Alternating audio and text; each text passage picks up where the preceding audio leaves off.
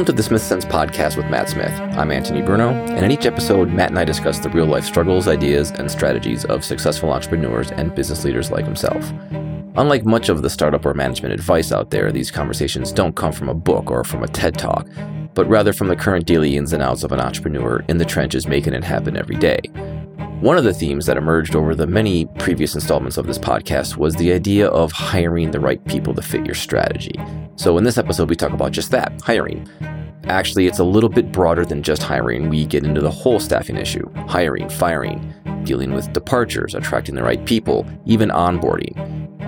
It's funny, it's worth noting that during the course of recording this podcast, I myself actually left Matt's company, only to return again 8 months later. So there's a lot of real life first person perspective involved in all of this. So with that, here's Matt.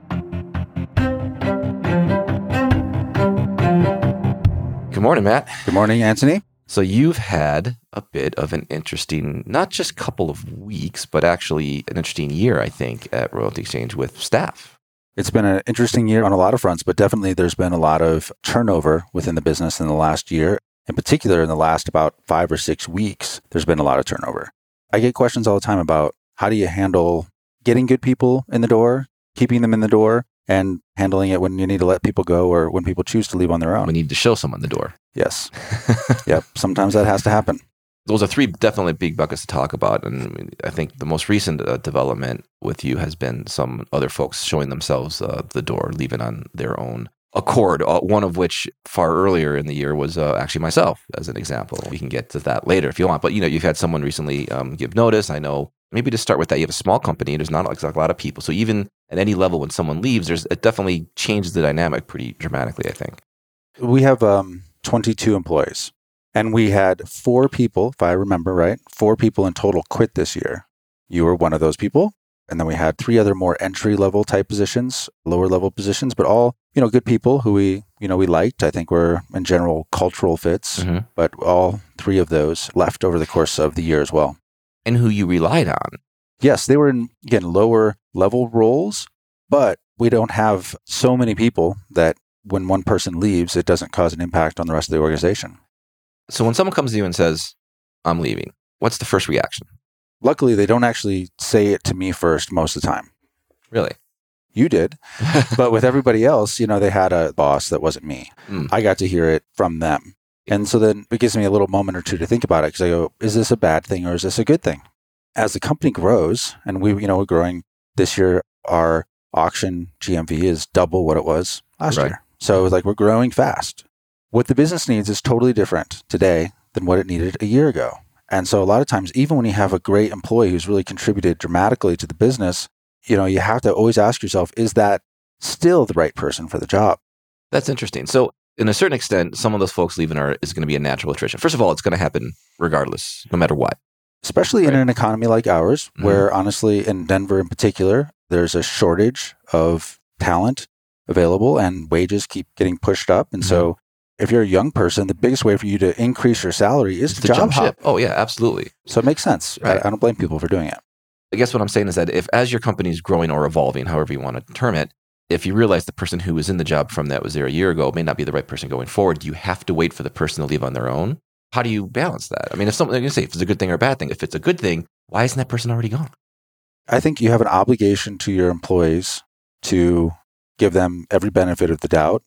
And if they're not committing great errors, if they're coming in to work with the right attitude, they're getting their job done, they're doing reasonable work, then I think you owe them the right to try and find a place where they can create more value in the company.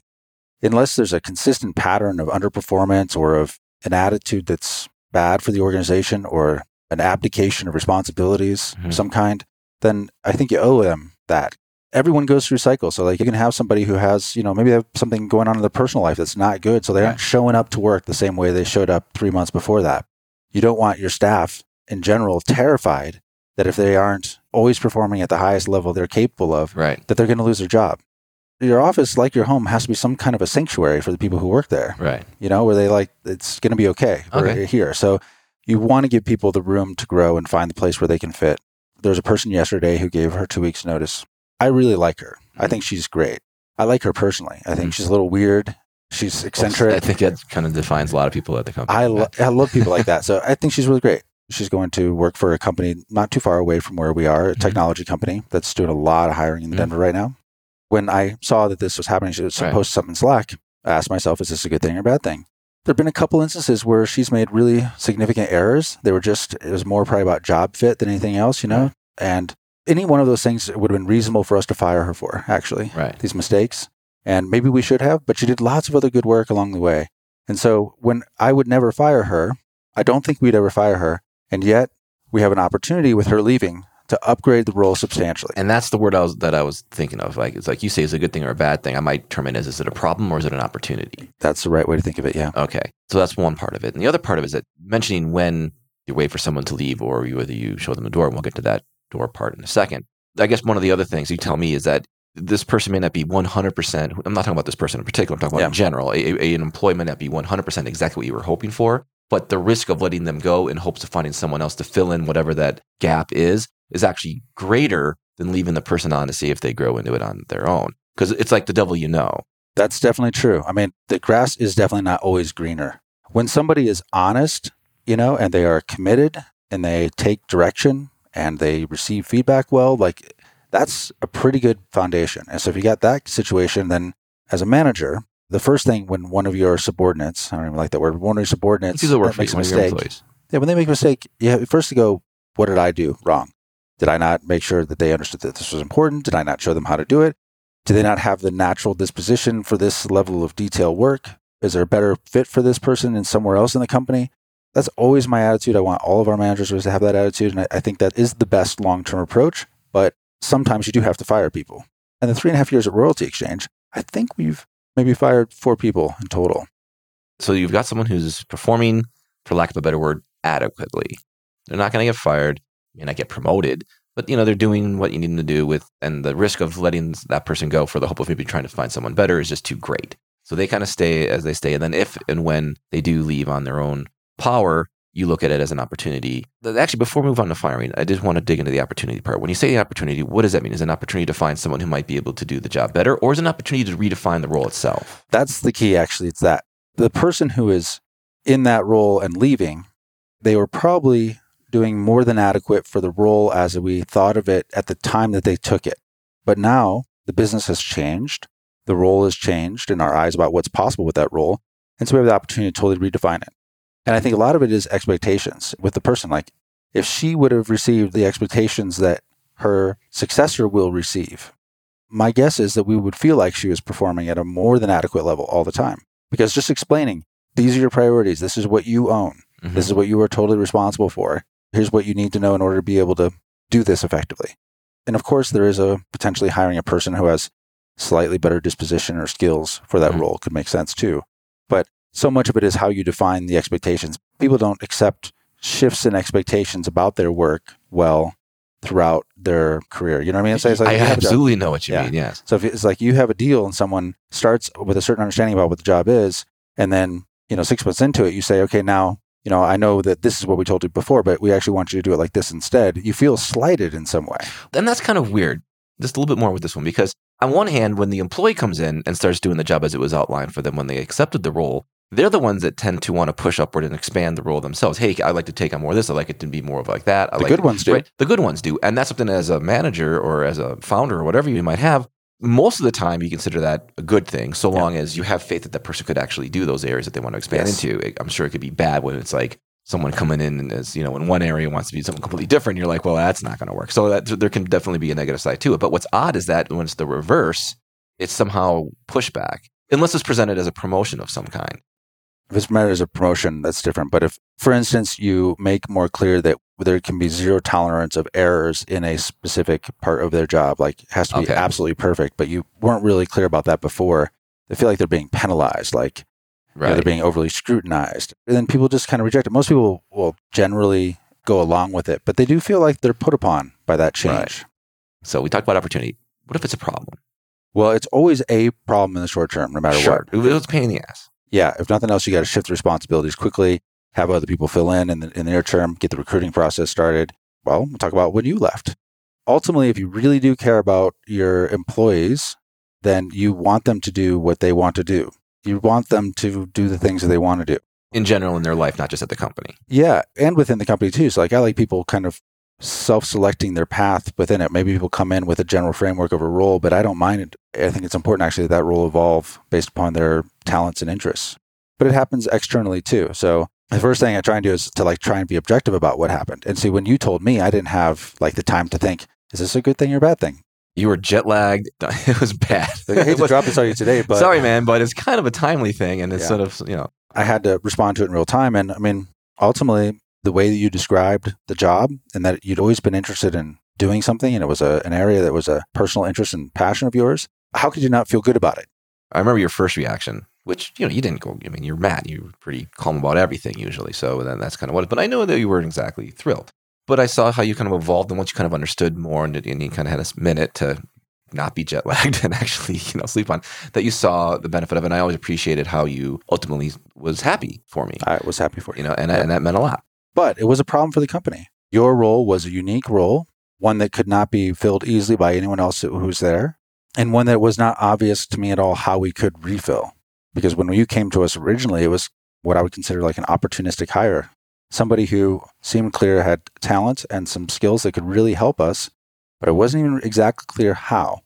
So it's not like we had a specific job that we were looking for, and you were part of a recruiting process that then filled that, was the best fit for the job. It was you were a person who knew a lot about what we were trying to do because of your body of experience and, had talents and skills that could really help us. And we didn't really know how, and we just hired you anyway and said, let's just see how it works out. So those opportunistic hires, I think you have to have, and we can talk about that later more if you want. Well, since we're on the subject, let's just roll with it. Okay. I mean, I'm not the only one that happened to. You've done that at least twice before that I could think of. Yeah. The vast majority of the expenses of our business are the people. You mentioned that before, yes. I mean, I would say, something like 80% of our monthly expenses are people. Our salary, yeah. If you were to look at how you determine what is important in your business based upon the way you spend the capital, like we've talked about another time, it's people. It's where it really is. And that would be true regardless. That's just the nature of our business. It would have to be that way. So the question is, how do you get the best people on the boat when the boat has to constantly rebuild itself?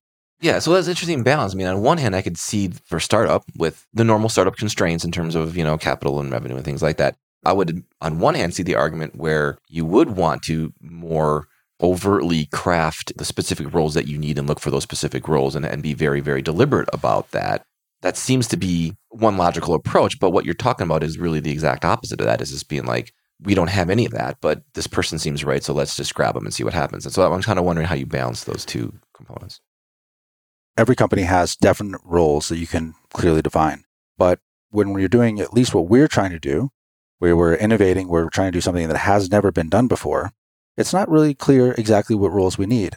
If we were building an assembly line for Ford F-150s, I think we could take an org chart and go, okay, well, we need a plant manager, we need a line manager, we need somebody, sheet metal assembly people, whatever it is, and lots of robots. You could define every single role very clearly, but with us, I think of entrepreneurship like, I know a lot of people don't, but I really do think it's like art, and you don't really know what combination of elements you really need there on the palette, essentially, to create what we're trying to create. And it kind of has to evolve over time. And I think the best way to make sure it evolves over time right is to have committed, talented people on board who are capable of doing lots of different things based upon their experience, their interests, and their talents, and not necessarily pigeonhole those people. Actually, no, never pigeonhole those people. Because talented people who are really committed to what we're trying to do can do things that you can't imagine they can do if you create an environment where they are allowed to do that. To a certain extent, one of the things that I realize is that everyone has, I don't care who you are, what kind of a leader you are, how good you are as an entrepreneur, you have natural blind spots. So you try to find people that naturally live within your blind spots. Now, those people have their own blind spots, and hopefully everyone's got everyone's blind spots covered in some respect. That's a big part of it. I mean, you definitely want people who contrast each other. You're not going to have strengths across the board, and oftentimes being really strong in one area necessitates weakness in another area. I think that's a good thing. You can't be really good at something unless you're also probably awful at something else. So it's good. That's fine. And having these overlapping skills, and not just skills, but temperaments and just approaches to looking at things, I think is really, really helpful. I love the diversity of attitude and ideas. I think that's wonderful. I think that's where the best ideas come out of that conflict between different personalities and attitudes about things. So I think that's really good and really important. That's interesting. The idea of culture fit, that can get really confusing really quickly. Like, to your point, you like people that have all these different approaches and ideas. And so on one hand, that can be kind of hard to figure, okay, what is the quote unquote culture that you're fitting for when you have all these people that have all this diverse sort of backgrounds and ideas? And my guess is with you, and tell me if I'm wrong, is that culture is the willingness to enter that mosh pit, as it were, of ideas and accept that it's not always going to be your way, but you're going to be the kind of person who's always going to share your way, something like that. I'm not sure if I'm saying that correctly. Yeah, I mean, culture fit this is like a third rail in a way. Like, I think that over focus on culture actually can be a disaster. It ends up becoming like what's the word I'm looking for? It's like white bread. Monoculture. Monoculture, thank you. To me, it's much more about, I like people that know who they are and that they have their way of doing things. I like people that have that kind of solid base. So that's important to me within that person when I look at a cultural fit. Because people who don't know who they are don't have the confidence to actually argue any kind of point against people. They kind of just turn into a chameleon and fit in wherever they are. So I'd rather have people who are going to test each other in ideas. But ultimately, it's the ideas matter and not who the ideas come from. So that's a big part of the culture for me, which means people have to be willing to challenge things. And non-political, meaning where there's no factions. Those things are actually easy to test for. You can find out about the sort of political factions within their prior jobs. Most companies, especially if they get a little larger, do have these political factions of one kind or another. I've learned about that. I've learned that. So you can find out about those environments. People will usually be pretty open in telling you, and they don't realize that they're kind of convicting themselves of being political themselves when they're explaining it to you. But you can figure that out pretty easily. And then whether or not they are a strong person who has a real point of view on things is also very easy, because they will tell you things in an interview that they maybe, if they were just trying to be a chameleon, they would feel very uncomfortable telling you. They would hold back. Let's go back to what we were talking about, which are these sort of outlier. Opportunistic. Exactly. Yeah. So like in that respect, how does that work? Like, is it just like a gut feeling, a sixth sense? I mean, I think you do feel a certain way about the person, and that is a big part of it. But I also think if you believe, first of all, that a talented person given the room to do their work and is committed to doing that work can create value within an organization. So if you have that basic framework and you have a budget where you can afford to bring in people without a specific deliverable that has to be produced by them within X period of time, then you can keep your eye out for people like this. There's a person we hired who, was a former executive at one of the large organizations that we have to work with regularly. And it was clear when I met this person, first of all, she's a real professional. She came into the interview challenging us, coming in like, you guys say you do good things for artists, but prove it to me. And I thought that was wonderful, because she was like, I'm interviewing the job because I'm kind of interested. But I'm interviewing you. Yeah, but I can walk easily. Yeah, and I'm interviewing you because if I feel like you're not doing good things for artists, I want nothing to do with you. And I loved that. I thought that was so great because it shows strong person, defined point of view. And, and having come from that organization, she knew enough about the industry and what we... you didn't know. Yes. She knew a lot. The important thing is that we didn't have a clear job for her at all. As far as I was concerned, the signaling value of her, everyone knowing that she is a militant supporter of artists and worked for one of these large organizations, has a lot of credibility within them, that she would choose to join our team sends an incredible signal to at least that organization, maybe lots of others. And I thought, if she really does nothing in our organization at all, except for admits that she works here and is happy to work here, then it could be really helpful for us at the stage we were at. Just because of her experience and just because of the strength of her character, it seemed obvious to me that she could add tremendous value. So we hired her and said, here's a general area we'd like you to work on, but mostly we don't want to bog you down with anything specific. We want you to just follow your instincts and find a way that you can actually create the most value. And she's been a tremendous benefit to the work. I mean, she's been wonderful for us to have. Oh, absolutely. And if we hadn't given her that space, I think we might have pigeonholed her in a smaller role, probably. You don't know what you don't know. So to a certain extent, you hired someone who knows a lot of things that you don't know, then was empowered to a certain extent, maybe not completely do whatever she wanted, but can at least say, hey, now that I've been here for a while, based on this past experience, what we need to do is A, B, and C, and then give the freedom, as long as that pitch or whatever you want to call it lands and makes sense to you in the broader sense of the organization. You could create a role, but you don't know what the role really needs to be. So it was a very interesting two-way process. I remember watching that as it happened, and it was very interesting, and it made a lot of sense. I know that most employees, when they're in a job, they feel like, well, this is my job. It's always that two-way process. Okay. The entire time. What do you want to be doing? What do you think you should be doing? Let's expand the role or shift the role slightly so that it's working towards your strengths. You can't always do the work that you only want to do. But I do know that if you can put people in a position where they can do the work that they want to do that is meaningful to them, they will do it better, way better than someone else who doesn't want to do it or doesn't find it meaningful. I guess I have to ask the question, though, then. What happens when you've got two people who are making the same argument for the same role or activity, if it's not role? You see what I'm saying? Like, how do you juggle that? And that speaks a little bit to the retention part to a certain extent, too. Like the whole management and all this stuff, but just generally speaking. I think that the biggest thing is that you have to have an open dialogue with all of your employees all the time about how their role might evolve. And I think where we have made mistakes, or I certainly have made mistakes over the course of the years, is that while I always thought it's this two-way process, sometimes in any organization I've ever run, feel as though it's not. They can't see how their future works here. They feel like they're kind of trapped in this role. In most cases, they're probably not, but that's probably the way they feel. I mean, retention, there's no tricks to retention, to keeping people around. You have to create an environment that people want to be in. That's a better environment than other environments would be for them. And I think that there's, sometimes money can be a factor, especially for early career employees, because they're like entry-level salaries, barely able to make it, especially in a place that's fairly expensive, like Denver is. With those folks, money can be a major motivator, but certainly I'd say once you're like at 30, or even by 30, it's not nearly the same factor for you that it was earlier. And so it's much more about, do I like the work that I'm doing? Do I think it makes a difference? Do I see a future here? Is the business doing the right things? If the business is doing the right things, naturally you will have good retention. And the biggest risk is on that earlier career. Exactly. That makes a lot of sense. And then one other one I'll add is that you also have some people who are just naturally insane and who are always looking to, what else is out there? What else could I be doing? Like me. I'm pointing the finger at myself at this way, which is why, my thing is okay, once things start to feel too settled, it's almost like, for some people, it's a very comforting feeling. For others, it's a very panic-inducing. It's almost feeling. Stressful, yeah. You're absolutely right. So there's that component of folks, and that could be a whole nother episode, I think. The dilettante, how to retain the dilettante, right? Again, personal experience shows that there are solutions to that. But anyway, so, you have I forgot what you called. I called them an outlier. You called them opportunistic hires. Yes, exactly. Opportunistic hires. Those come few and far between, but it's just a matter of kind of having that eye to see something that you didn't see. Let's go, unless you have anything else to add on that. I was thinking. Just say one other thing is that we just hired one recently, and it was a person who was interviewing for another job. This person from this other organization who's been really great, Dee is awesome. She applied for a different role. Clearly not a fit for that role. Right. But we go, this is a great person. We have to figure it out. We had this same thing happen again, where someone applied for a role. We felt like they're not really right for that role, but wow, this is an incredible person. How can they fit? I think their total opportunistic hires probably is 4. I'm taking guesses here, but I know not all of them worked out. No, they're all there still. Well, I was thinking of a different opportunistic hire.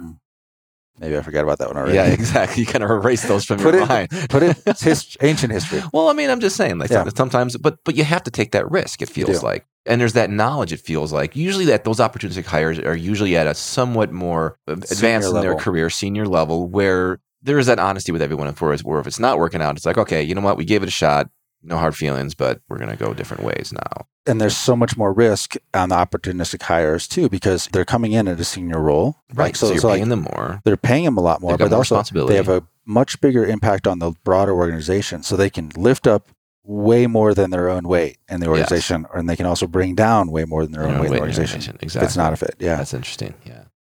I just realized which opportunistic hire you're talking about. Yeah, I figured it would take a minute, but bringing down the organization. But the thing is, that was a worthy risk. That made sense. On paper, it made sense to try that. It did. And I don't think you regret trying it. I don't regret it. I think we know so much about it, about what path we should go. Yeah, you learn things from when those things work out. And I think both sides do as well. Yes. That's kind of how I always look at those types of things. So in terms of the more block and tackle type of hiring process for a second here, I would say that at least Royalty Exchange. Now, I didn't have to go through this particular interview process. I think it was maybe developed after I started. I'm not really sure. But I would say you guys do things a little bit differently.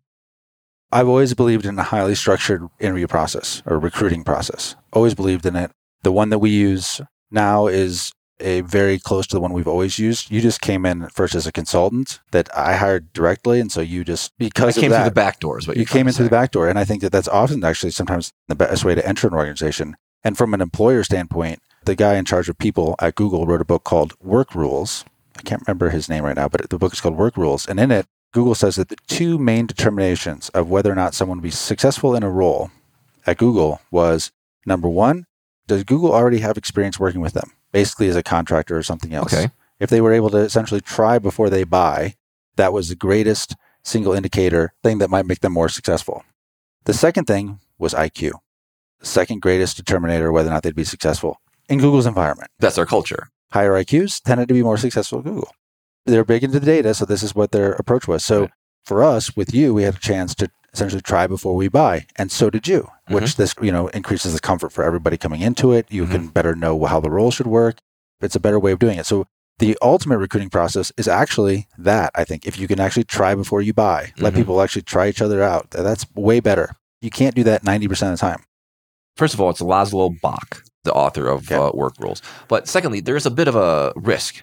The try before you buy makes a lot of sense, okay? But how can be a little bit different. So coming in as a consultant, I mean, and this is one thing it was something I struggled with, which I didn't really expect to. And the thing is, I've done it before. This isn't just a royalty exchange thing. This is a consultant perspective that you may not know about. But there's a weird sort of mindset dynamic. As a consultant, you come in and you're kind of in like this supportive, say whatever you got to say to keep the checks coming. That's a joke really more than anything else. But you're there to look, it's their company. I'm just here to kind of help where they need me to help. And you're not really in charge of anything. You're just sort of making suggestions. And if they say no, you're like, well, okay, you just paid me to give you a proposal that you rejected and you want to, whatever. You kind of have this go with the flow sort of attitude. And then when you come into the organization, you're kind of expected to have a little bit more of an overtly sort of authoritative role in some respects sometimes. And that can be a difficult transition as a consultant sometimes. That might be more me than the organization, because you do, as the person coming in from that former consultant, then hire full time, that person has to be very honest with themselves and very aware of their mindset and how it's shifting from sort of a supportive consulting role to more of a key contributor type of role. That's a definite shift. It's very similar to coming in from an intern.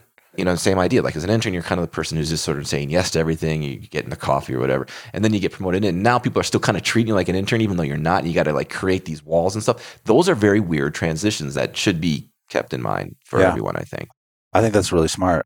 It's easy to not see that as the employer. Right. It's easy for you. Well, no, exactly. But it's there. And again, sometimes it's more on the mindset of the person, and it's on them to kind of get their head straight, right? I'm not saying this is an organizational flaw by any means. But it's just something to be aware of, that those are things that, the try before you not buy is a good idea, but just keep in mind that there's that component. Again, recently, there was a senior person we hired just very recently who has a lot of experience in finance and also has a lot of experience in a startup at the growth stage. And senior level role, so there's high risk with it for him and for us. His career choices make a big difference in how he's going to end up 10 years from now, So it's really high stakes for him, high stakes for us because expensive, number one. And again, they can bring up way more than their weight in the organization, and they can bring down way more than their weight in the organization. So we had with him, and I explained this to all of our staff beforehand, that they knew he was part of our recruiting process. We're hiring him. We're going to pay him to work 20 hours over the course of the next 5 days, and we want to see how we like working with him. And I wanted him to meet with everyone in the organization. I wanted him to interview and understand different things that were going on in the organization. I wanted to see the way he thought about the set of problems that he would face in coming into the organization. And it created that kind of try before you buy situation where, we paid him for that time as a consultant. It was like a paid interview in a way. Yeah. And all the staff got to know. I mean, if the guy's a real asshole, then he would have been flushed out of that system. Some employees would have staged a general revolt, if you were a real asshole. I could actually pick a couple of them by name, I think. Yeah, and I would hope they would, because we don't want that. We do not want that. And I could do that with him because he had the time transitioning out of a company, and he had lots of bandwidth, basically, to be able to do this. So you don't usually have this in where you can actually try them like this. But I think when you can, it's really good. Aside from that, though, a highly structured interview process is the best way to make sure you get the best candidates through the process. Define highly structured. First time I talked to somebody who is interested in working with us, I should be able to explain to a candidate how exactly the process will work from beginning to end at the first point of contact with them. So it's highly structured in the way that it's clearly definable. Okay, there are certain steps or certain stages. There are certain stages. They're clearly defined. And what you're doing within each of those stages is also clearly structured and defined. Would you care to break that down? Sure. And it depends a little bit by role. Sure. But the general thing is that first, we obviously have the job ad out there. We get resumes and cover letters and whatever other extra things we might ask for accoutrement to apply. And then we have a screening call where the screen call, honestly, is mostly just to explain to them who we are, what we're doing. And if they are interested at that point. Who does the screening call? We have a person who does this full time. And what are you asking in that screening call? Mostly what we're doing is we're trying to deliver information about us. Okay. More than anything else, because I believe most people will self-select. You're trying to talk them, almost talk them, not talk them out of it, but you're trying to like, look, this is the deal. Right. This is what the job is. I don't want there to be any confusion about what it is. This is what our company is. This is how we do things. What questions do you have for me? As long as you don't see no red flags come up, like for instance, they don't really know anything about the company. For instance, like they've done nothing in advance of this call to even know who you are. Are you selecting out like, if someone says, hey, I expect $200,000 a year for this, is that even part of that process yet? Like, what are your salary expectations? Is that? At that stage, that's usually not part of it. In some roles it could be, but it's very rare that it would be. And it's very rare that an employee or a candidate would mention something like that at that stage anyway. I ask because a lot of companies do add it at that stage, and that's why I bring it up. The role is clearly defined. There's market pricing on this, so you can find out, so you can figure out generally where people ought to be. Assuming all that's good, then we schedule the first interview. In the first interview, again, it's a highly structured process where basically we are looking for achievement in their past, with a basic belief of that past performance predicts future behavior. We're not asking questions about how they feel about things. If you ask a person a future-based question, you always get an answer that is everyone feels good about. But what you're really trying to find out is, I want to know what people's motives are whenever there's any kind of transition in their life. So you can find places where their first job, why did they take that job? The university they went to, why they went to that university. This is what I'm getting at. So when you said that first interview, for those who don't know, how long do you generally schedule that first interview for? First interview will be between 2 and 3 hours long. That's not usual. That's not a normal first interview. I think it is for high performance companies. I think it's very common. I don't mean that as a negative. I'm just saying that most people, do recruiting, they shoot from the hip on it, honestly. And I just think it's really easy to make an error if you do it that way. The truth is that if you don't ask these questions to deeply understand the history of a person in the interview process, you will never know it later. There's never an opportunity for you to comfortably ask one of your employees about their entire work history and the core decisions they made and why they made them over time. So you end up knowing the person who ends up working for you versus not knowing them. So it's really valuable anyway, assuming you do hire them. Yeah, because it seems like most interviews, I don't know, I haven't been in a lot of them, but I mean, it seems like the standard, if I were to put it that way, might be like around an hour. Yeah. Let's call it that. And an hour, it's like you're just kind of getting going. Well, and the employer's probably talking half the time. Half the time, yeah, exactly. Or if an hour's too long, then you're probably not the right person. Yep. So 2 to 3 hours. 2 to 3 hours. That's amazing. Right. And we have multiple people as part of this process. Because, again, different people can see different perspectives on the person. And so the person comes in, actually, I should say this, before the person even comes in for an interview, we have them take a couple of tests. I definitely believe in some of these psychological tests that they give you a very good perspective on the person's disposition. The Myers-Briggs is one of them. Yeah. We use a tool called Talent Insights, which basically takes a couple different of these psychological tests and kind of pushes them together and gives you pretty good insights on people's disposition. And it can also tell you whether or not it looks like the person is trying to game the test and all these other things. And this gives us a good idea how this person might interact with the rest of the organization. That's what I wanted to get at. Explain that. So this is like, okay, everyone in the organization has taken this test and you have the data on those results. And then someone potentially new, takes the same test and you're looking at their results against the other folks that are already there. For what reason exactly? Is it for culture fit, or is it like we got 20 people with this score, we need someone? Explain that. Well, there's certainly diversity of the way people think is important. I really believe that. But I think that the biggest thing is that the employee is going to have to work within a team dynamic of some kind. And if they are a carbon copy of another member of the team, maybe that's a really great advantage, but it might be a disadvantage. You might need somebody who has, for instance, maybe a higher detail orientation to complement the skill set, the talent pool that's already there. It goes back to the blind spots we talked about earlier. Exactly. I don't need one person to be everything. The A team is the standard of a great team in my mind. Well, and the A team is in B.A. Baraka's A team. Yeah, I got you. I know you love that. I'm serious. They're really, really good at some things, really, really weak at others. Right. That makes a lot of sense. And I think the other reason you like it is I think I may be the only other person in the office who knows who the A team is. Can appreciate the reference. But anyway, you say you do that before they come in for the interview. Have the results of those tests ever kept an interview from progressing to the next step? No, never that at all. In fact, what it does, it actually gives you the basis for asking some more questions. Okay. Because detail orientation is one of the core things that you can be determined from these tests. Okay. It's like a disposition toward detail orientation, a disposition towards a certain speed of decision making, a disposition toward going with the flow or charting their own course. It's all context based, but this disposition they have is a factor. It's going to affect the way that they behave within an organization. And knowing those things in advance of the interview allows us to try and validate those within their actual prior experience. You are a very data-oriented person. Yeah. You like to see the numbers to kind of help make decisions. So how much of it, and this is me challenging you now a little bit on this, is you just looking for like some kind of data to help your decision because it's otherwise so sort of subjective? You see what I'm saying? And whether or not the data that you're getting is actually really valuable or not, it's just data, so therefore I'm going to... And I say this because, as you know, I am not a huge believer in these tests. They're context-based. Even those 3 elements I talked about, like decision speed, going with the flow or charting their own course, and detail orientation, it's like a Venn diagram. It's the overlay of these 3 things in various ways in certain contexts that actually is their behavior. But I believe there's truth to it. The thing is that I use it as a sanity check. Like, is this person gaming me? Where I think, oh, this person's really on top of their shit and very detail oriented. And yet I look at this thing and it shows them being very bad, in terms of detail. And actually, I can tell you, you look in our organization, by the way, and this detail orientation in particular, and if you don't believe that this has any accuracy, if you actually look at people we know really well and where they sit in it, you wouldn't deny it anymore.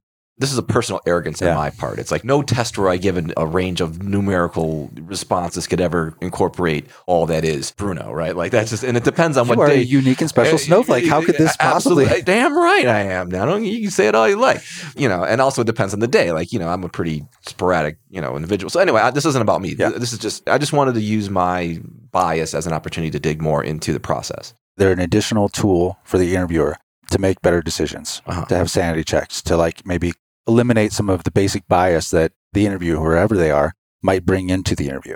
Because you come in with some preconceived notions, these things make it harder for you to maintain those biases or those notions in the face of evidence that might counter it. Okay, so you're not making absolute decisions on it. It's just Definitely more of a guide. It's just more of a little salt maybe on it or something like that. Okay, so anyway, psychological test, 3-hour interview. Yes. If the person actually just stays that long, that they're interested. Right. Right. And we've had ones that have gone longer for sure, honestly. And that's good usually, I would think. It almost always is, yeah. After that, if we think that we're happy with how that interview went, then we bring them back for a second interview. What happens in that second interview that you haven't done in the first 3 hours? The first interview is focused on like gathering all of their history. It's really hard for people to game it because they're going through so much. What exactly happened at this job, and then when did you leave, and why did you leave, and who did you work with, and what are the projects you worked on, and what was your role in those projects, and how did they do? And I mean, like it's so detail oriented. Yeah. We had people, many people after the first interview that have been doing this process for more than a decade, leave that interview and say, "I've never had an interview like that before." This is why I bring it up. Yeah. The second interview is basically validating the general assumptions that the people who interviewed in the first one formed, trying to probe those better to test the hypothesis they might have. And it's designed to get broader buy-in from the organization about the person. So are there different people now in that second interview from the organization participating? There would still be people that were in the first interview, at least one that was in the first interview, but you would definitely invite others into that second interview. Okay. Just because you want to get the buy-in. We also typically send that person out to lunch with our staff or a couple members of the staff so they can just ask some questions and give us their informal feedback. See how they treat the servers, all that stuff, yeah. Try before you buy light, or just getting the interaction with more people. So after that interview, we'll tell you yes, no, or we don't know, we need more time, or we need more information to make a decision. But that highly structured process, and we use a couple of different approaches to it. There's a couple of different systems, hiring systems that we use that actually we've kind of merged together. One of them is this guy, Lou Adler. Lou Adler has, can't even remember what he calls the system now, but it's focused on the past, but it's focused on the achievement, the individual's drive to achievement historically, in all their prior roles. At your organization, if you're getting called back for that second interview, at this point, is it sort of your job to lose, or is it still up in the air? It's still up in the air. I would definitely say that while you might have a strong opinion about a person after the first interview, you think there really could be something there. If you're coming back for the second interview, it really means that there's not any obvious reason why you should be excluded. It's not that there's any obvious reason why you should be hired necessarily. It's just there's no obvious reason as to why you should not be hired. So there's more than one candidate still in the second round. Yeah, I mean, hopefully you have multiple candidates in there because you make way better decisions if you have more to choose from. Okay, because you get through that second round, and then if you don't get the job, I mean, I'm thinking from the person coming in, it's got to be rough. Have you gone through the second round and said no to folks? Okay. Definitely, many times. Okay. Try to make it so the process is still positive for them. It's still conducted very professionally. It's still one that they get a free lunch out of it. They do get free lunch out of it, and I think that they end up knowing more about us, and a lot of times we know a lot more about them, and a lot of times it's like not now, but maybe later. this isn't the right role we think for you because of these other reasons, but maybe if you don't mind, can we call you back in the future if we have something that does come up? Right. And these are for folks who aren't at that opportunistic higher level anyway, right? There's obviously a spectrum there or a range. So interesting. And so I just looked up, so Lou Adler, is it performance-based hiring? Is that Yeah, that's what he calls it, performance-based hiring. These phones are really handy. They are. Google. Wow. Actually, I want to say one thing about one of the other prerequisites. So you can have this highly structured Lou Adler's, interview process. I think it's really good. There are others, but I think that, Lou Adler's is great. So you could just follow his system exactly, which is a little bit different than ours. But I think the prerequisite to all of this is that you have to create a public face of your company that is enough of a magnet that it's going to draw talent to you anyway. When we hired you in the very beginning, this was one of the things I said I wanted us to work on, because the second person we hired, 4 months into the company, so we're just getting started. We're 4 months in the company. He'd been working there for like 4 months at this point. So he was hired before we really opened the doors. And I noticed that he didn't have his LinkedIn profile showing that he worked for us. He didn't say he worked for anybody. Right. And I was wasn't really sure yet. Yeah. It's like he wasn't comfortable publicly showing that he even worked for us. I thought that was strange. And I was like, he's just still unsure. And there was another one that you mentioned at the time, now that you bring it up, was someone who you were interviewing. I don't think ever actually took the job, but I think she mentioned that the whole thing felt a little too smoke and mirrors. Yeah. Like it didn't seem real. Exactly. She's like, I'm not sure what's going on here. I can't find out any information about you and you guys and what are you doing here? And it was a substantial wake-up call for me. So after that second data point with her, I actually got our team together, very small at the time, and the individual who didn't have the LinkedIn profile updated, I said, listen, I think we have a problem. And I told him, I said, I don't want you to change it until you want to change it. But this is our barometer. Until he feels comfortable, saying, yeah, these are the guys I work for. This is the company that I'm, working on. This is the project that I'm devoting my life's energy to. Right. Then we're not doing enough. We're not doing enough at all. So we started to look at a whole bunch of different ways that we might be more communicative to the public about, the potential employee pool, about, who we were, what we were doing.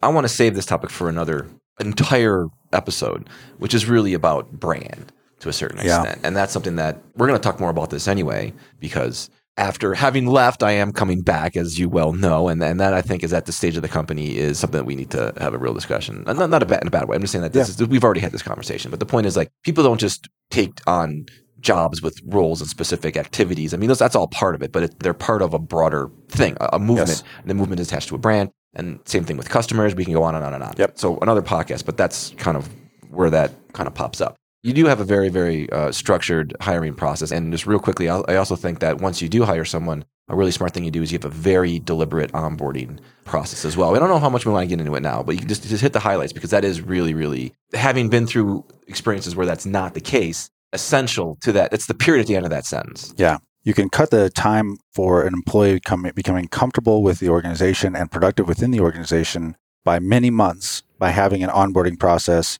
that is deliberate. It is unbelievably helpful. Yeah. I mean, just people don't even know who people are.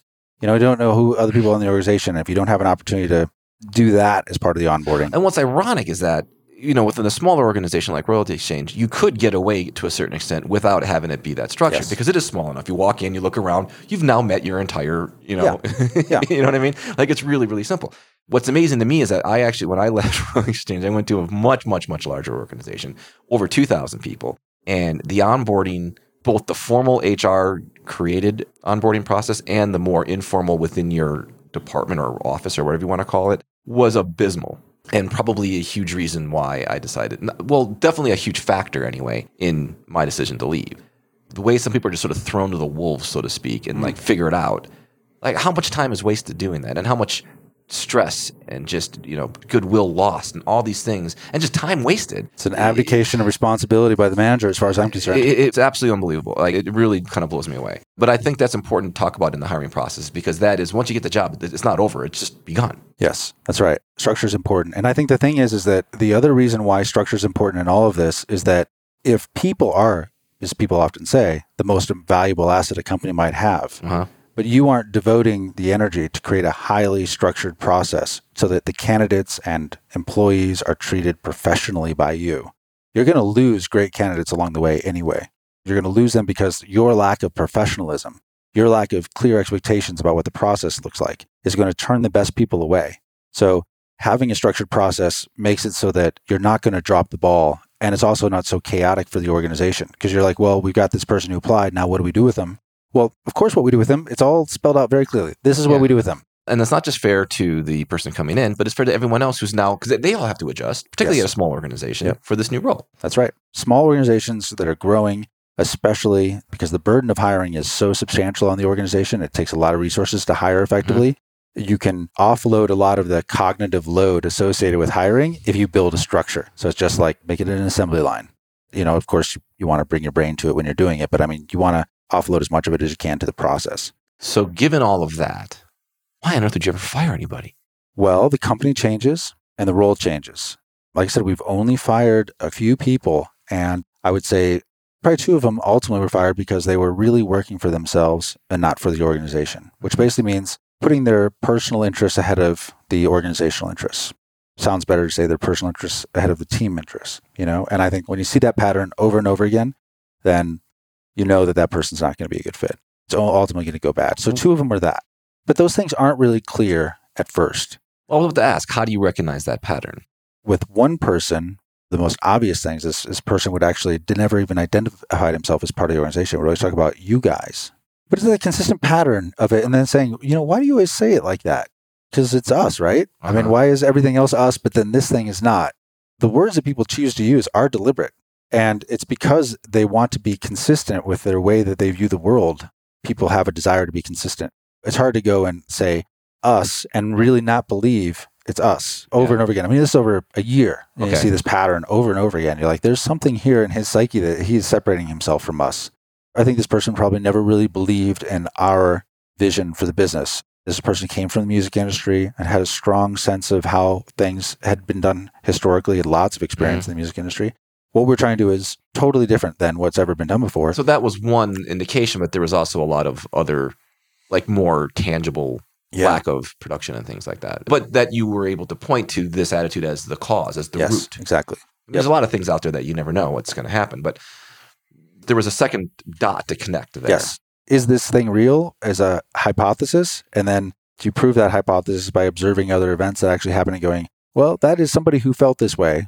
This is kind of what you would expect, this sort of performance. It's really interesting that was the first point that you brought, because I know what you're talking about now. Anyone else would have pointed to the output component, but you first went to the attitude component. Yeah, I'm interested in people's motivation. Because actually, if it's the attitude thing, which I talked to this person about very specifically several times, if that attitude is that way, if that attitude could be changed, so it was us, then I think necessarily the outcome would have been different. So looking at the outcome only and trying to correct for the outcome is not the root cause of that outcome. I just think there's never full buy-in to certain things. So this person could not, in good conscience, do what we were asking him to do. Which goes all the way back to what we first started talking about in terms of some of the folks that have left on their own accord. These aren't folks that you would have let go on your own because they had the attitude that was necessary to potentially make any progress in any shortfall in production. And I'm speaking very, very genuinely right now.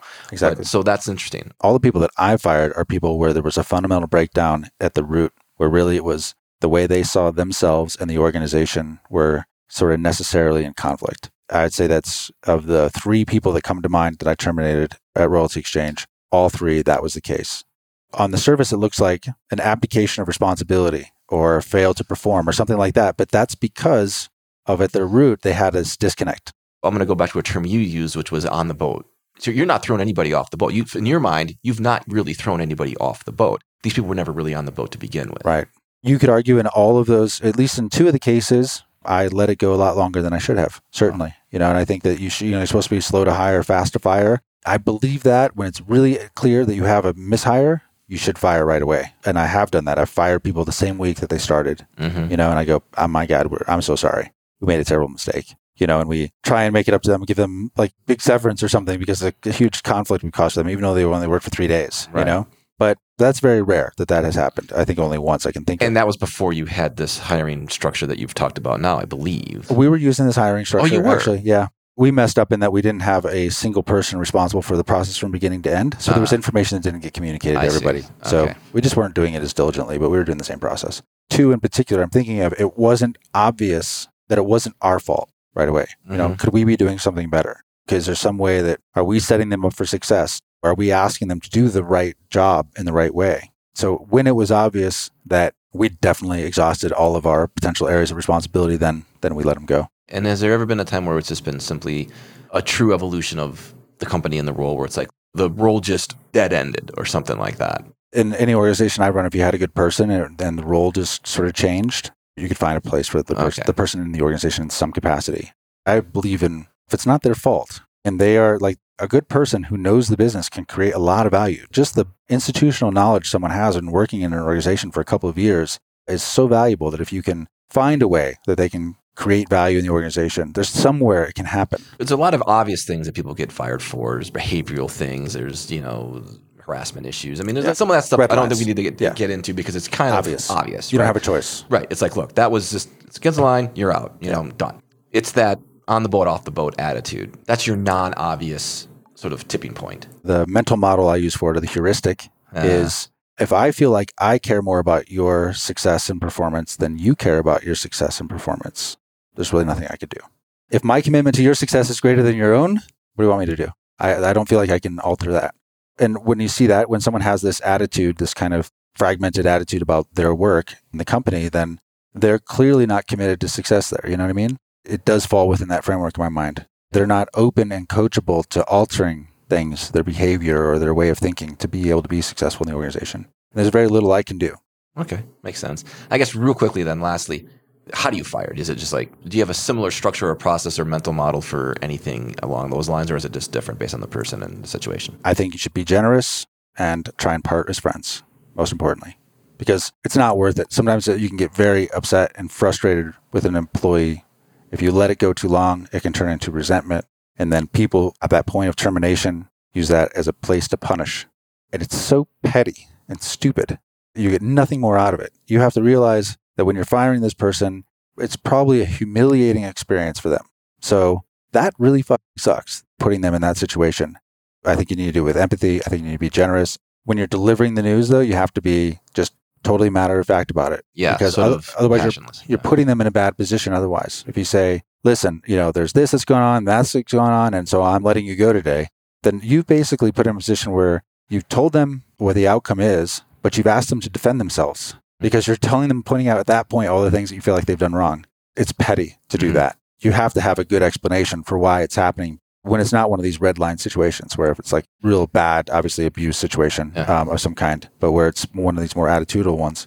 You want to frame it in a way that is clear, but generous and as gentle as possible, and then understand that they probably feel humiliated by it and do what you can to make that less for them. To wrap the whole thing up now, when you're firing someone, you almost want to tell the person that they're being let go in the same way that you, as the manager, would prefer someone who's quitting tell you why they're leaving. Because essentially, when someone's leaving, they're kind of firing you. They are, yes. So see how we're kind of putting that together a little bit? That's how I kind of would look at it, right? A little bit. And so using that as an example, as an employer, when someone's coming to me telling me they're quitting, when they tell me that, I take that as the decision has been made. Like the back and forth after that, I'm trying to preserve it or whatever is totally, it's just not worth it at that point, honestly. And so I think if you can convince the person to stay, odds are it's just because you're bribing them. You're offering them so much money or something like that. What can we do? What can we do to help? And if that's the thing that's going to get them to stay, then you probably don't want them anyway because that's the wrong motivation. It's the wrong motivation. The news is delivered in a way you realize, okay, well, that's the facts of life. Well, is there something we can learn from it, that's useful? Sometimes we have exit interviews with people. What could we be doing better? How do we make the organization more effective? How would we have made it a better place for you? If you really care about people's opinions on that, they'll be very open and honest with you. In some cases, not in all, but in some cases, we have done that in the past. And like I said, for myself, like I've left many I'm the what else is out there kind of guy. I try to pride myself in how I do that, try to do that in a very deliberate, very respectful way. Because 9 times out of 10, it's very rarely been out of a sense of animosity towards where I was. It's always just, I'm that guy that always wants to know what's around the curve, right? And so then when you go around the curve, you're like, whoa, that curve really sucked, which is the situation that I'm in now. I feel very fortunate to have the opportunity to come back. When you told me you were leaving, and the way I announced it to all of our employees actually is I said, but he'll be back. And I've been saying that you'd be back this whole time, mostly because I wanted it to be clear to you that you would be welcome to come back. But I took it as just like one of those things that you say. And then when I was complaining about what was going on, what shocked me was your reaction to that, which was come back. That was not what I was expecting. I thought it was, and I don't mean to say you were just talking, but there's platitudes that we all do in life. I don't. So the way you pounced on that made me really think, well, wait a minute. I've been serious this whole time. That is something that's a possibility, because I had not counted that as a possibility. I mean, because you make a decision, you move on, and that's it. You do your thing. So when that was not expected, and I think I said to folks there, it's like you have this unique way of finding ways to get what you want.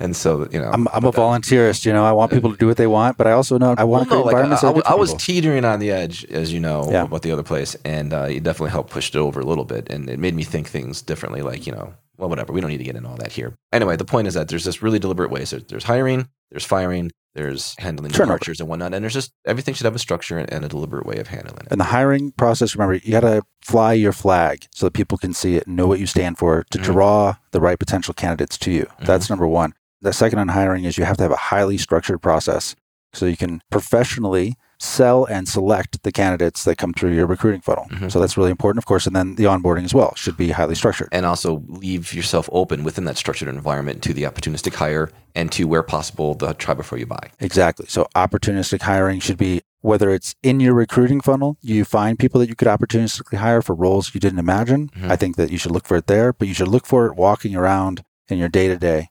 Always be looking for people who are remarkably talented.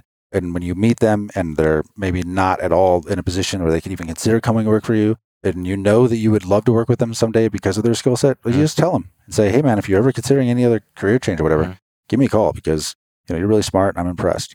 So I think opportunistic hires is really big. And then, when people quit, when people resign, when they deliver the news, be empathetic, understand it from their perspective. Definitely don't ever be resentful about it or mad about it because they're doing what they believe is in their best interest. Personal. Very rarely personal. Take an opportunity to learn from it.